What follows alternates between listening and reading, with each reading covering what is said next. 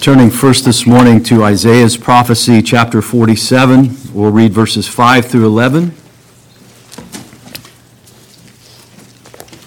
Isaiah 47.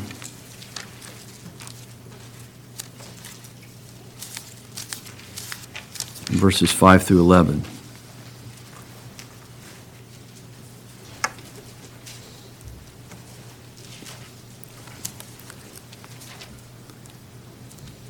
This is God's inspired and inerrant word.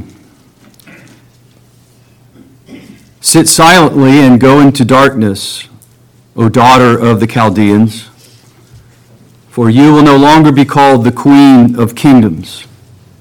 I was angry with my people. I profaned my heritage and gave them into your hand. You did not show mercy to them. On the aged, you made your yoke very heavy. Yet you said, I will be queen forever. These things you did not consider, nor remember the outcome of them. Now then, hear this, you sensual one, who dwells securely, who says in your heart, I am, and there is no one besides me. I will not sit as a widow, nor know loss of children. But these two things will come on you suddenly in one day: the loss of children and widowhood. They will come upon you in full measure, in spite of your many sorceries, in spite of the great power of your spells. You felt secure in your wickedness and said, no one sees me. Your wisdom and your knowledge, they have deluded you. For you have said in your heart, I am, and there is no one besides me. But evil will come on you, which you will not know how to charm away, and disaster will fall on you, for which you cannot atone, and destruction about which you do not know will come on you suddenly. Revelation chapter 18, verses 1 to 8 is our text. We'll read a couple of verses in chapter 14, verses 6 through 8. Revelation 14, beginning at verse 6 through verse 8.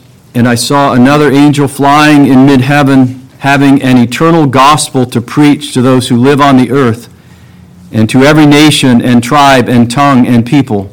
And he said with a loud voice, fear God and give him glory, because the hour of his judgment has come.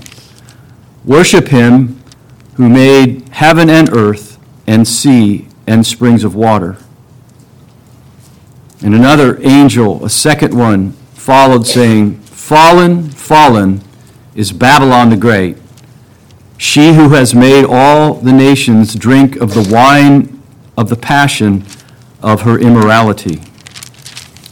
Revelation 8, beginning at verse 1. After these things I saw another angel coming down from heaven, having great authority, and the earth was illumined with his glory. And he cried out with a mighty voice, saying, fallen, fallen is Babylon the Great.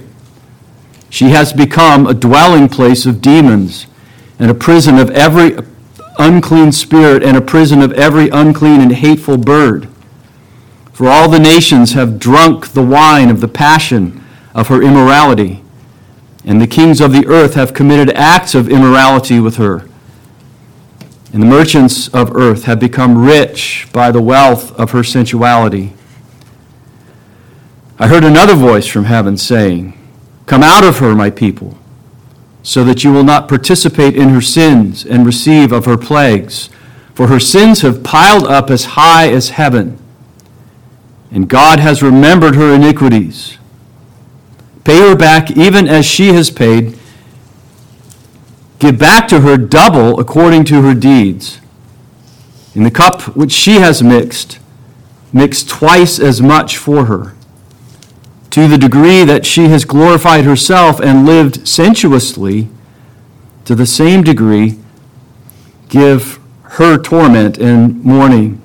For she says in her heart, I sit as a queen, and I am not a widow, and will never see mourning.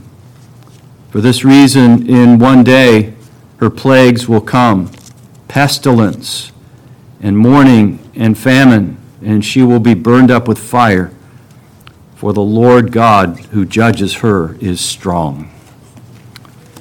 The grass withers, the flower fades, but the word of our God stands forever. Amen. Amen. Be seated, please. And let's go together to the throne of grace to seek God's blessing upon the preaching and the hearing of his holy word.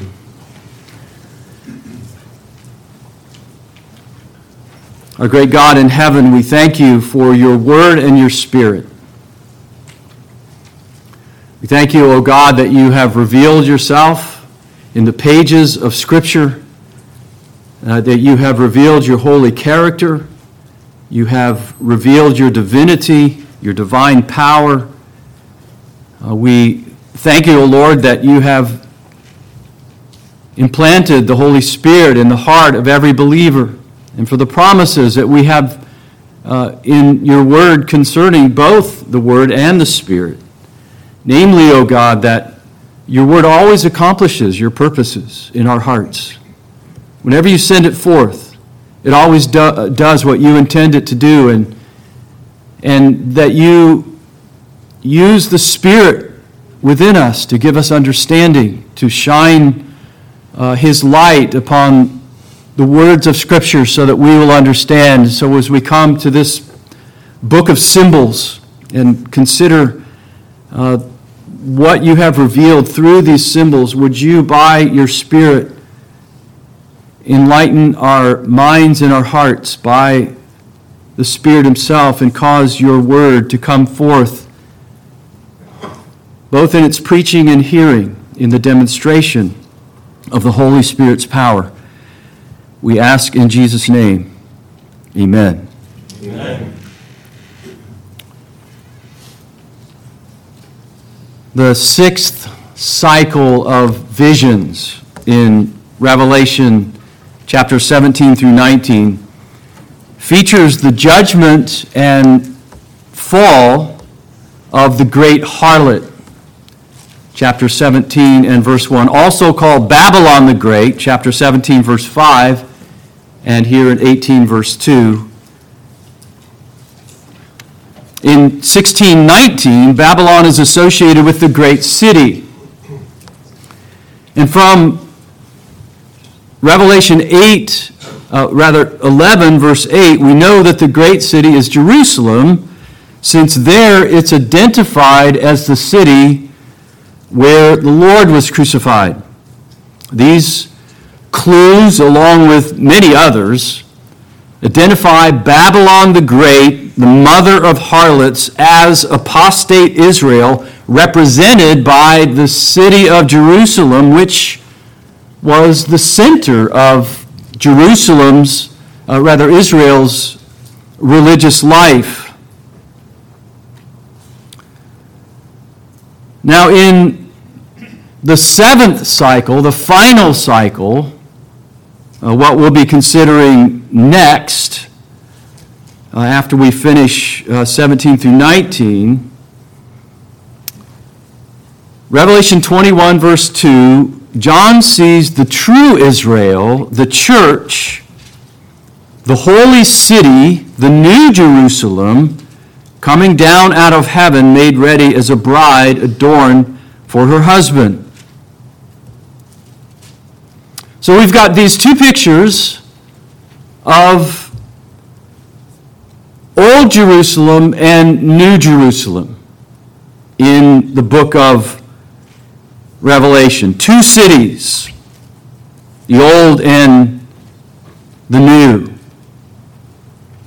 And the most important question that confronts each one of you is this: to which city do you belong? Are you a citizen of Babylon, the old Jerusalem, the apostate city, fallen and judged, or are you a citizen of the holy city, the New Jerusalem, redeemed by the blood of the Lamb, Jesus Christ, makes all the difference in the world to which city you belong. Now, chapter 18 doesn't introduce any new subject matter, but it's a part of the picture that Revelation gives us of the judgment and fall of Babylon the Great, the harlot city, Jerusalem.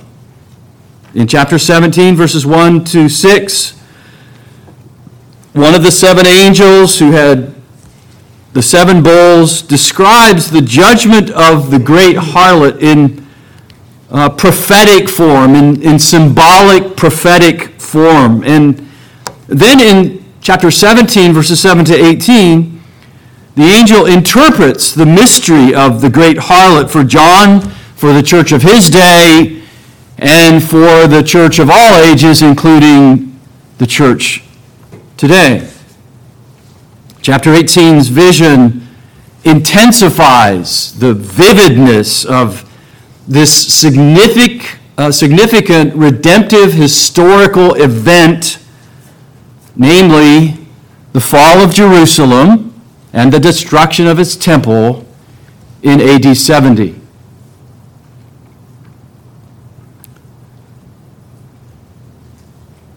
What the Bible teaches us here in Revelation 18, verses 1 to 18, is that because judgment upon this sin-cursed world is so certain,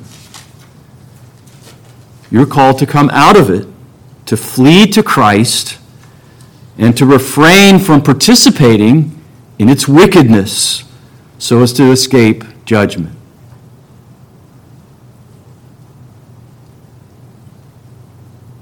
We have in these first 8 verses of chapter 18, in the first place, the great certainty of Jerusalem's fall. Secondly, a powerful warning to come out of the world. And thirdly, a double retribution upon the apostate city. In the first place then, in verses 1 through 3 of our text, the great certainty of Jerusalem's fall. The vision of chapter 18 opens with another proclamation from an angel. We've seen many proclamations as we've worked our way through the book of Revelation. Many angels or messengers, well, we could translate this word, messengers of God, proclaiming God's revelation, Christ's revelation. Now, commentators differ about whether this angel represents the Lord Jesus Christ or whether he's simply another one of the many angels divinely employed to convey the visions to John, identified here in such a way to signify that this angel is one of the greater angels. One commentator writes that there's no explicit reason for identifying him with Christ. I beg to differ. When we compare the description of this angel here in Revelation 18 and verse 1 with what is said of the Lord Jesus Christ in John's gospel alone, not to mention the many other places, I think it's apparent, it's striking how the comparison in John lines up with what we read here. First, this angel comes down from heaven, and Jesus said repeatedly, "I have come down from heaven." Secondly, just as John says this angel has great authority, so Jesus said the Father had given him authority to judge. That's quite significant in the present context of judgment upon Jerusalem. Third, as the land was illumined with this angel's glory, So John writes that the light of men that shines in the darkness, the true light which coming out of the world enlightens every man, whose glory they saw. John's Gospel, chapter 1. Furthermore, this description in chapter 18 and verse 1 is on parallel with the description of chapter 10 and verse 1 with respect to the strong angel, which we said as we were expounding on that passage is clearly speaking of Jesus Christ. The parallels to John's first vision in chapter 1 there make that clear. And doesn't it make more sense that Christ himself comes in this vision to John to bring the wrath of God upon the harlot city and to proclaim her judgment? Jesus, remember, said in his Olivet Discourse on the judgment of Jerusalem that would take place in AD 70 that all the tribes of the land will mourn, and they will see the Son of Man coming on the clouds of the sky with power and great glory. Matthew 24, verse 30, which would happen, remember, Jesus said in Matthew 24, verse 32, in the current generation of the apostles. It's very clear in Matthew 24, in the Olivet Discourse of Matthew 24, Luke 21, Mark 13, that Jesus is speaking up until that point in the Olivet Discourse of the fall of Jerusalem in 70 AD and not his future coming. He's using apocalyptic language, Old Testament apocalyptic language, to describe his coming as judge on the apostate city of Jerusalem. The destruction of the covenant apostates manifests Christ's authority and glory in the land of Israel. And the proclamation of God's messengers is consistent. Revelation 14:8 and 18:2 repeat the same message. Fallen, fallen is Babylon the Great. Christ here uses a certain form of language, the prophetic past tense, to describe Jerusalem's fall, which is still to happen. It's coming in John's lifetime, but it's still to happen as if it's already happened. Because Jerusalem's doom is so certain. Jerusalem's apostasy has become so great that her judgment is permanent. Jerusalem, like Babylon of old, is God's enemy.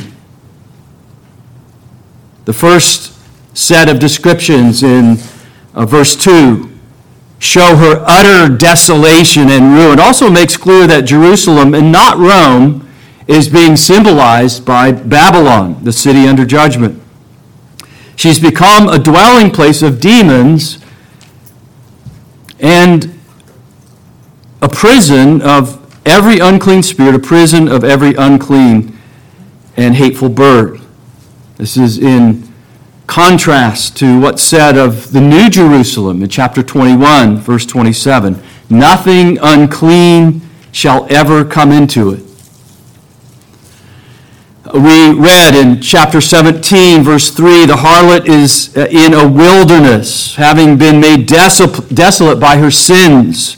Chapter 17 and verse 16. And the desert, as we've already noted, is the place of sin and demons.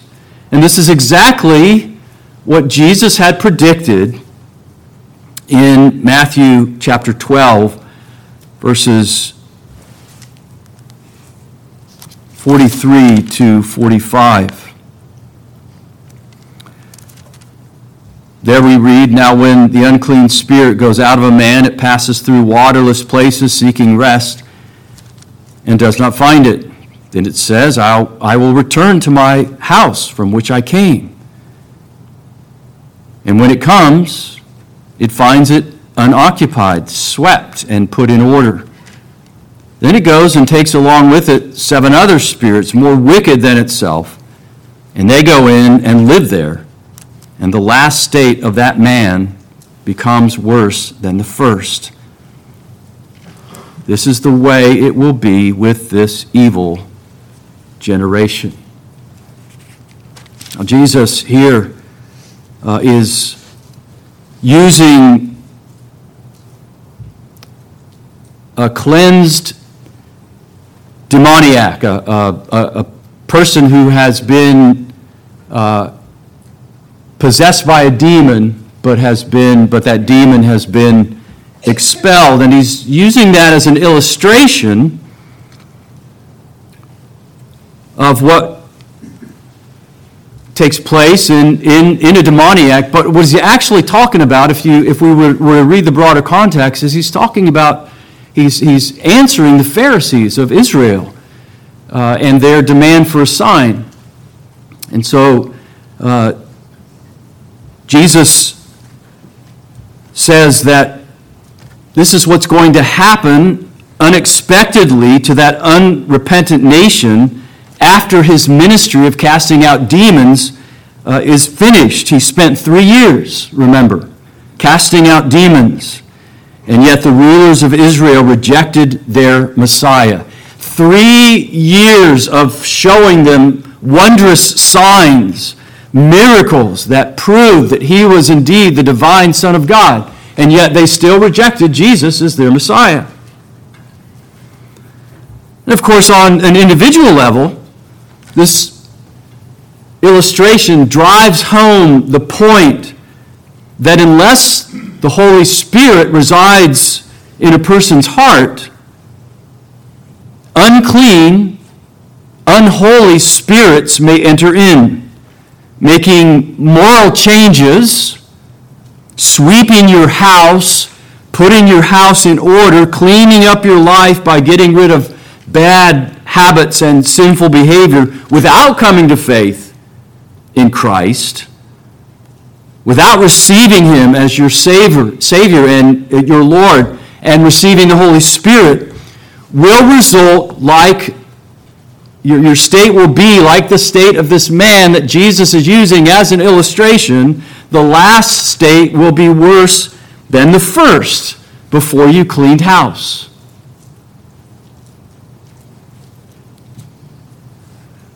The next set of descriptions here in verse 3 again points us to the reason for Israel's destruction, as we saw in chapter 14 and verse 8 and 17:2, namely her abandonment and perversion of her calling as a teacher priest of the nations. She was to proclaim to all the nations the teachings of Jehovah, to proclaim to all the nations Jehovah, their great God, as the God of all the nations. She has, we read here in Revelation, committed immorality with all nations, with kings, with all the merchants, prostituting her gifts instead of leading the nations to the kingdom. And instead, she has joined with the nations, and especially with Rome, in overthrowing the King, the Lord Jesus Christ. Now, some question the identification of Babylon here with Jerusalem. They ask whether Jerusalem was really that great of an economic power so that the merchants of the world would weep and lament her fall, as we read here in Revelation chapter 18. Now, there are a couple of ways that we can make sense of this. In the first place, the vision may be keying more on Old Testament descriptions of unfaithful and luxury-loving Jerusalem, rather than saying something about Jerusalem's gross domestic product in the first century. For example, the descriptions of her harlotry with the Assyrians and the Egyptians in Ezekiel 16, verses 28 to 30, and especially with Chaldea, with Babylon, called the land of merchants in verse 29. And you, as we've read, notice the merchants of the earth have become rich by the wealth of her sensuality. So it's very well possible that what the vision is conveying to John is the sensuality, the immorality of Israel, the great harlot, Jerusalem, the great harlot, who has plied her trade with the nations of the earth.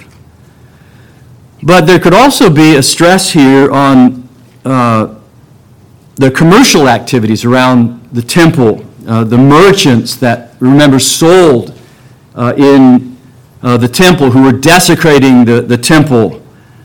The corruption of temple commerce affected the worship of the nation, and that's why Jesus came into conflict with the temple merchants, Matthew 21 and John 2, with the money changers whom he drove out of the temple.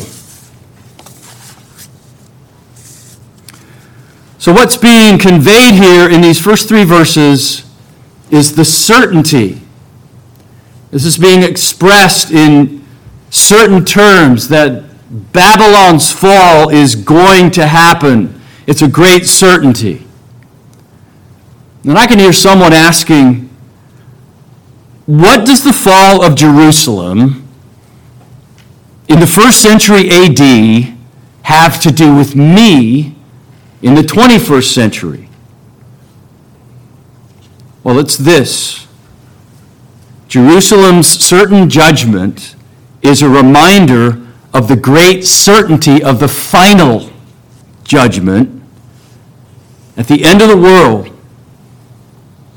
And your eternal destiny hangs upon whether you're a citizen of the old Jerusalem, Babylon the great harlot, doomed for destruction, or a citizen of the new Jerusalem, the bride of Jesus Christ, bound for everlasting glory. The certainty of Jerusalem's fall. Secondly, a powerful warning to come out of the world in verses 4 through 5. Another angel speaks from heaven, verse 4, summons God's people to come out of her. This is yet another indication that the great harlot is Jerusalem, representing the old and fading Judaic system of religion. It had served its purpose. And because of the great unfaithfulness and corruption that had grown up among the leadership of the Jews, God was about to visit Jerusalem with great judgment. That's why the apostles warned God's people to come out of this old system of religion, this old Judaic system of religion. Not that that system didn't have any purpose. Of course it did. It was projecting the coming of the Lord Jesus Christ. The sacrifices were a picture for us of the sacrifice of Jesus Christ. But that's been corrupted now in first century Jerusalem, first century Israel. And God's people are told, come out of her. Come out of Jerusalem. Come out of the harlot city of Babylon. Is about to be destroyed. And so the apostles warned God's people to separate from them religiously in their preaching and their teaching, urging them to align themselves instead with the New Jerusalem, the church. Right out of the gate, on the day of Pentecost, the Apostle Peter said to those who had been pierced to the heart by his preaching and asked what they should do, and Peter said, repent. each of you, and be baptized in the name of Jesus Christ for the forgiveness of your sins. And then we read that he kept on exhorting them, be saved from this perverse generation. What perverse generation? The perverse generation of Israel in that day. Be saved from them. Come out from them. Acts 2, verses 37 to 40. Judaism was a vain attempt to continue the old covenant while rejecting the Christ, the Messiah. That form of Judaism, Hebrews 6, verses 4 to 8 says, is worthless and close to being cursed and ends up being burned. Old covenant religion cannot be revived. It's impossible to have a covenant without her Messiah, Jesus Christ. Israel's time for repentance has run out. Verse 5, her sins have piled up as high as the heaven, and God has remembered her iniquities. That's significant, isn't it? But because what does the new covenant say? The new covenant says that God will remember their iniquities no more. I will remember her iniquities. Jesus had foretold this crucifying generation that they would fill up the measure of the guilt of their rebellious fathers, and that all the righteous blood shed on earth would fall upon them. This prophecy was fulfilled in the first century as Paul observed that the Jews of his day are not pleasing to God but hostile to all men, hindering us from speaking to the Gentiles that they might be saved, with the result that they always fill up the measure of their sins. But wrath has come upon them to the uttermost. 1 Thessalonians chapter 2, verses 15 and 16. Therefore, not only was religious separation demanded, that you may not participate in her sins, but physical, geographical separation was necessary as well, that you may not receive of her plagues. Christ was coming in judgment. It was certain, and following the pattern of redemptive history, God calls his faithful ones away from catastrophe. He did this with Noah. He did this with Lot. And Jesus, in that Olivet discourse, gave his followers a sign that would tell them when to flee the harlot city of Jerusalem. When you see Jerusalem surrounded with armies, then recognize that her desolation is near. Luke 21, verse 20.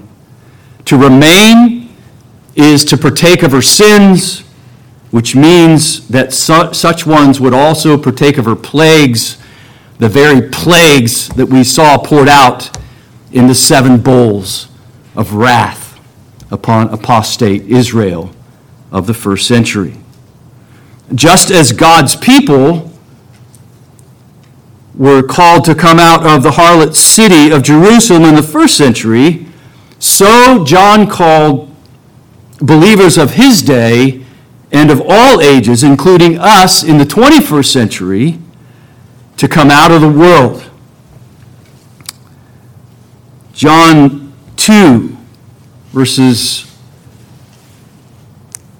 15 to 18, that very familiar passage. Do not love the world, nor the things of the world. If anyone loves the world, the love of the Father is not in him. For all that is in the world, the lust of the flesh, the lust of the eyes, and the boastful pride of life is not from the Father, but is from the world. The world is passing away, also its lusts. But the one who does the will of God abides forever. Is Revelation irrelevant to us today? Absolutely not. This is a call to every Christian to come out of the world, to flee from the world, to flee from worldliness, and to flee to the Lord Jesus Christ.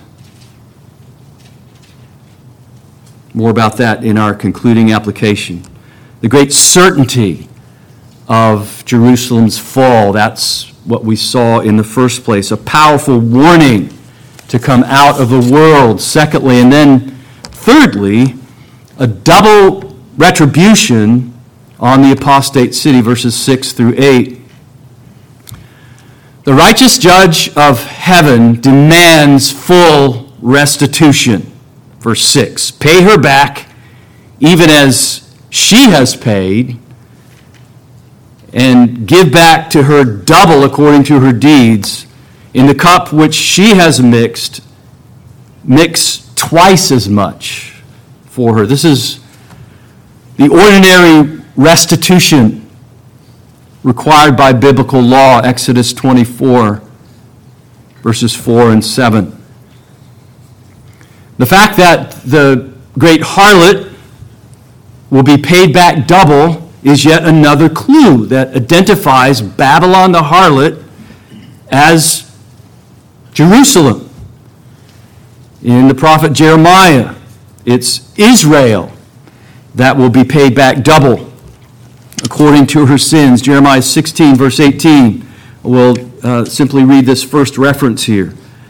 Also 17:18. I will first doubly repay their iniquity and their sin, because they have polluted my land. They have defiled my inheritance with the carcasses of their detestable idols and with their abominations. That's what Jerusalem is being accused of here. That's what apostate Israel is being accused of here, is being a harlot, as Israel of old was accused of being a harlot.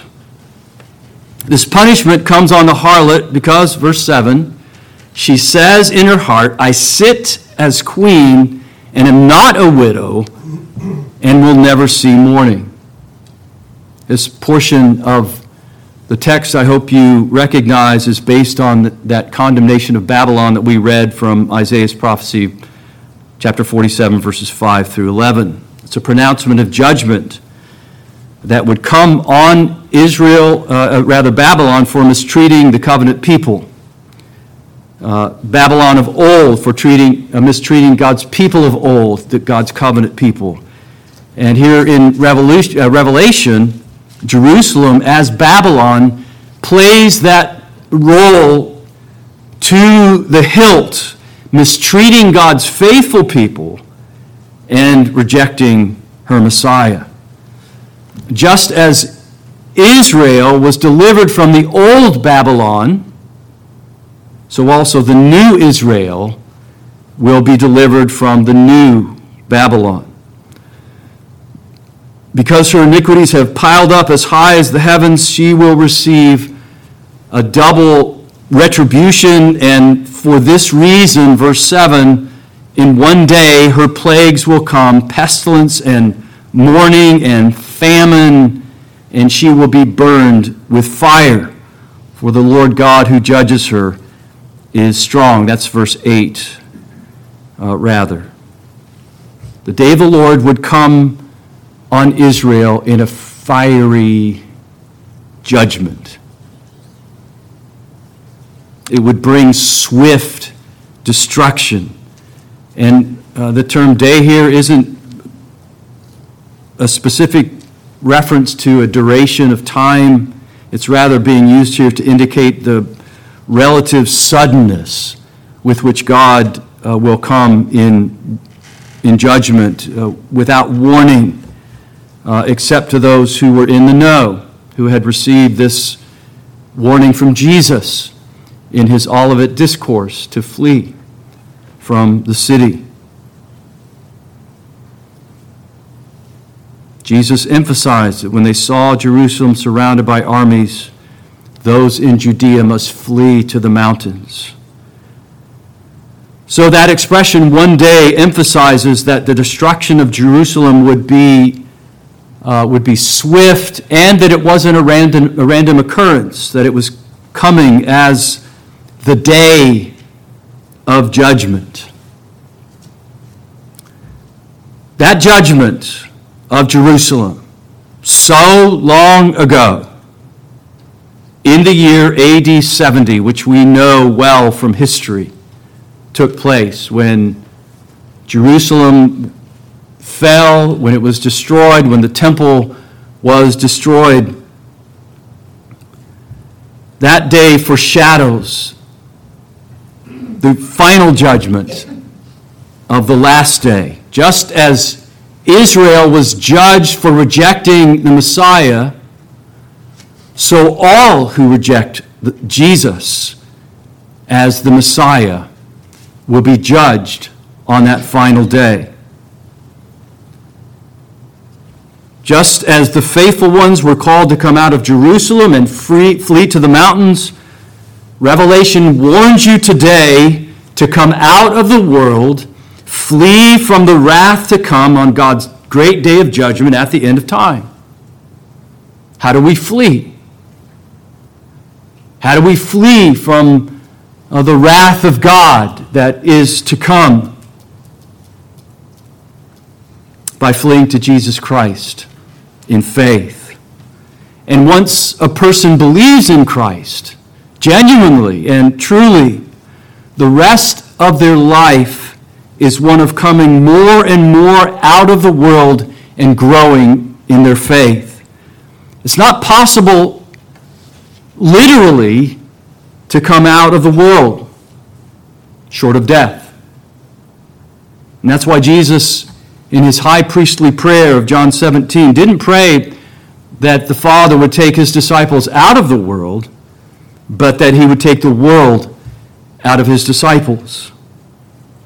It's possible to distance ourselves a little bit, at least, from the world by refraining from some of her more notorious sins, by being moral.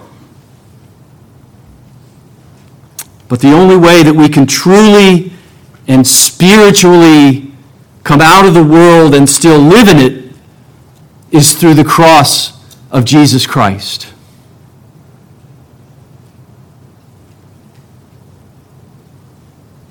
Paul reminds us in Galatians 1, verse 4, that Christ gave himself for our sins, that he might deliver us from this present world according to the will of God, our Father. Paul's saying that you need a Savior to be spiritually separate from the world and to escape the destruction that's coming upon it.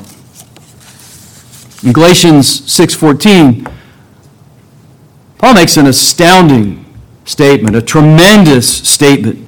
May it never be that I would boast except in the cross of our Lord Jesus Christ, through which the world has been crucified to me and I to the world. If you come to the cross and have Jesus as your Savior, you're crucified to the world, Paul says. And the world is crucified to you. And now that you have a living Savior, the resurrected Savior, you will view the world as nothing but a rotting corpse.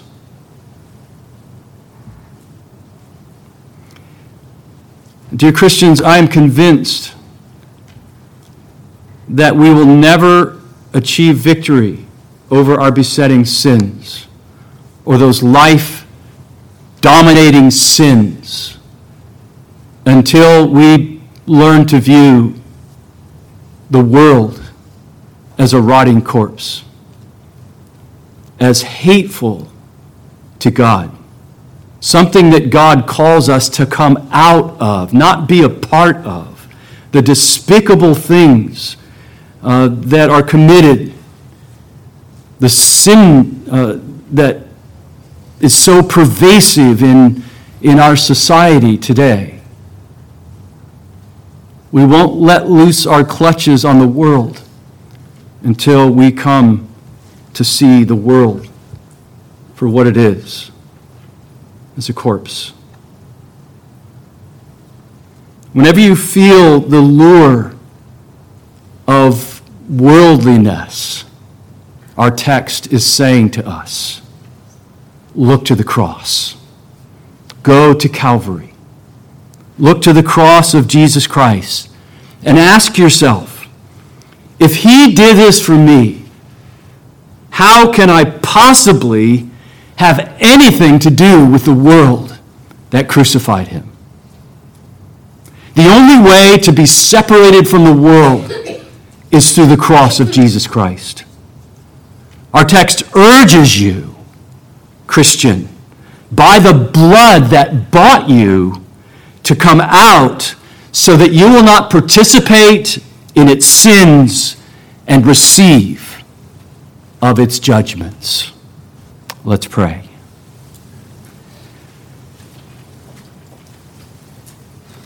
God and Father of our Lord Jesus Christ, the God who decreed that his only begotten Son should be given as a gift to his people,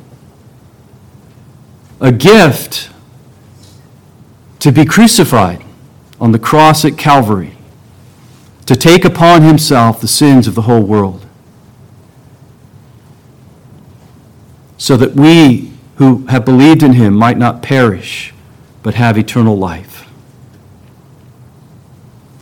We acknowledge our worldliness. We acknowledge that we have not come out of the world as we ought.